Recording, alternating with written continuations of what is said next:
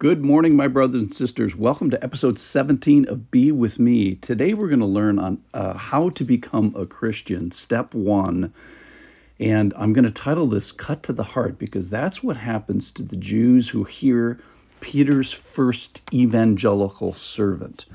So I'm going to summarize that and then I'll get to his reaction. Here's the summary of what he's been telling them. So these are people of Jerusalem. They're Jews and residents of Jerusalem who are converts to Jews, and they have watched the Holy Spirit come upon Galilean new Christians and tongues of fire, and they hear them in their own voice. And then Peter says, "Hey, don't be surprised here. Joel has talked about this. The prophet Joel, 800 years ago. What you just saw was introduced way back when. So don't be surprised that the third member of the Trinity has shown up. And don't be surprised because you personally probably saw Jesus walking around for 40 days after the most horrible suffering, death, crucifixion. And oh, by the way, you are responsible for that. He says 3 times, you killed Jesus, you crucified him. And he reminds them that, basically says, you guys are murderers. You're responsible for this. And don't be surprised because don't call on David as being your number one guy, because your number one guy, David, in Psalm 16 and Psalm 110, speaks about Jesus. And oh, by the way, this throne forever that the Lord gives to David, quote unquote, is actually about Jesus. That's from 2 Samuel chapter 7. And he says, this is not theoretical. Let all you Jews, all you proselytes know for certain. So he kind of does like this mic drop. And then here we find today's passage. This is from Acts 2:37. One passage, one verse. Listen to this. It's a great one. Now, when they heard this, they were cut to the heart and said to Peter and the rest of the disciples, brothers, what shall we do? And one of the commentators that I read this morning said that this is like a tragedy when the persons in the show have acted blindly against their own best interest. And then at this moment in time, they recognize their error. And I think that's a great description of what's happening here. Now, a lot of times when we talk about becoming a Christian, we say, well, are you thirsty? Then come, fall on him, fall on the stone, or receive him, or believe, or have faith. Come after me, confess with your mouth, believe, and call on the Lord. And what struck me today is those are actually all step 2. Step 1 is what happens here today. This moment of time when they were cut to the heart. I just love that.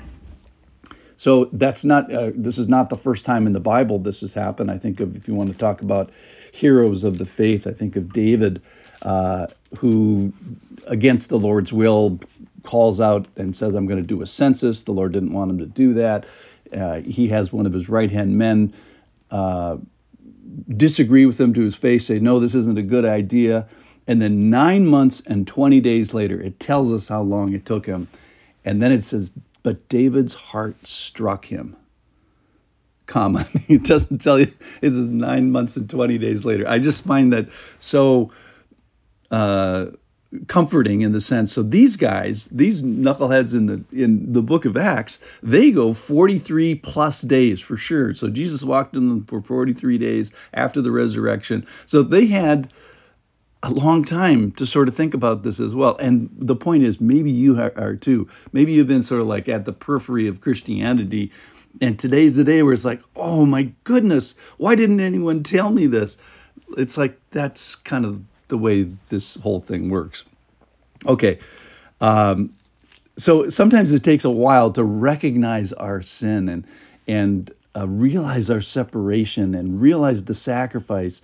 It's so unpalatable. We just don't want to do this. We don't want to do this one step because it's so horrible.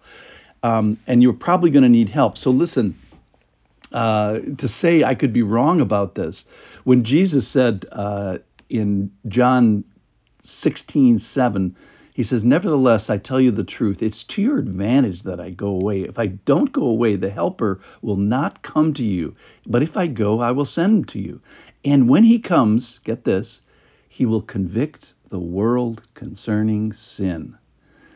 And I think this is the moment that we have the Holy Spirit coming down and help. So how do these people do this? They're going to need some help.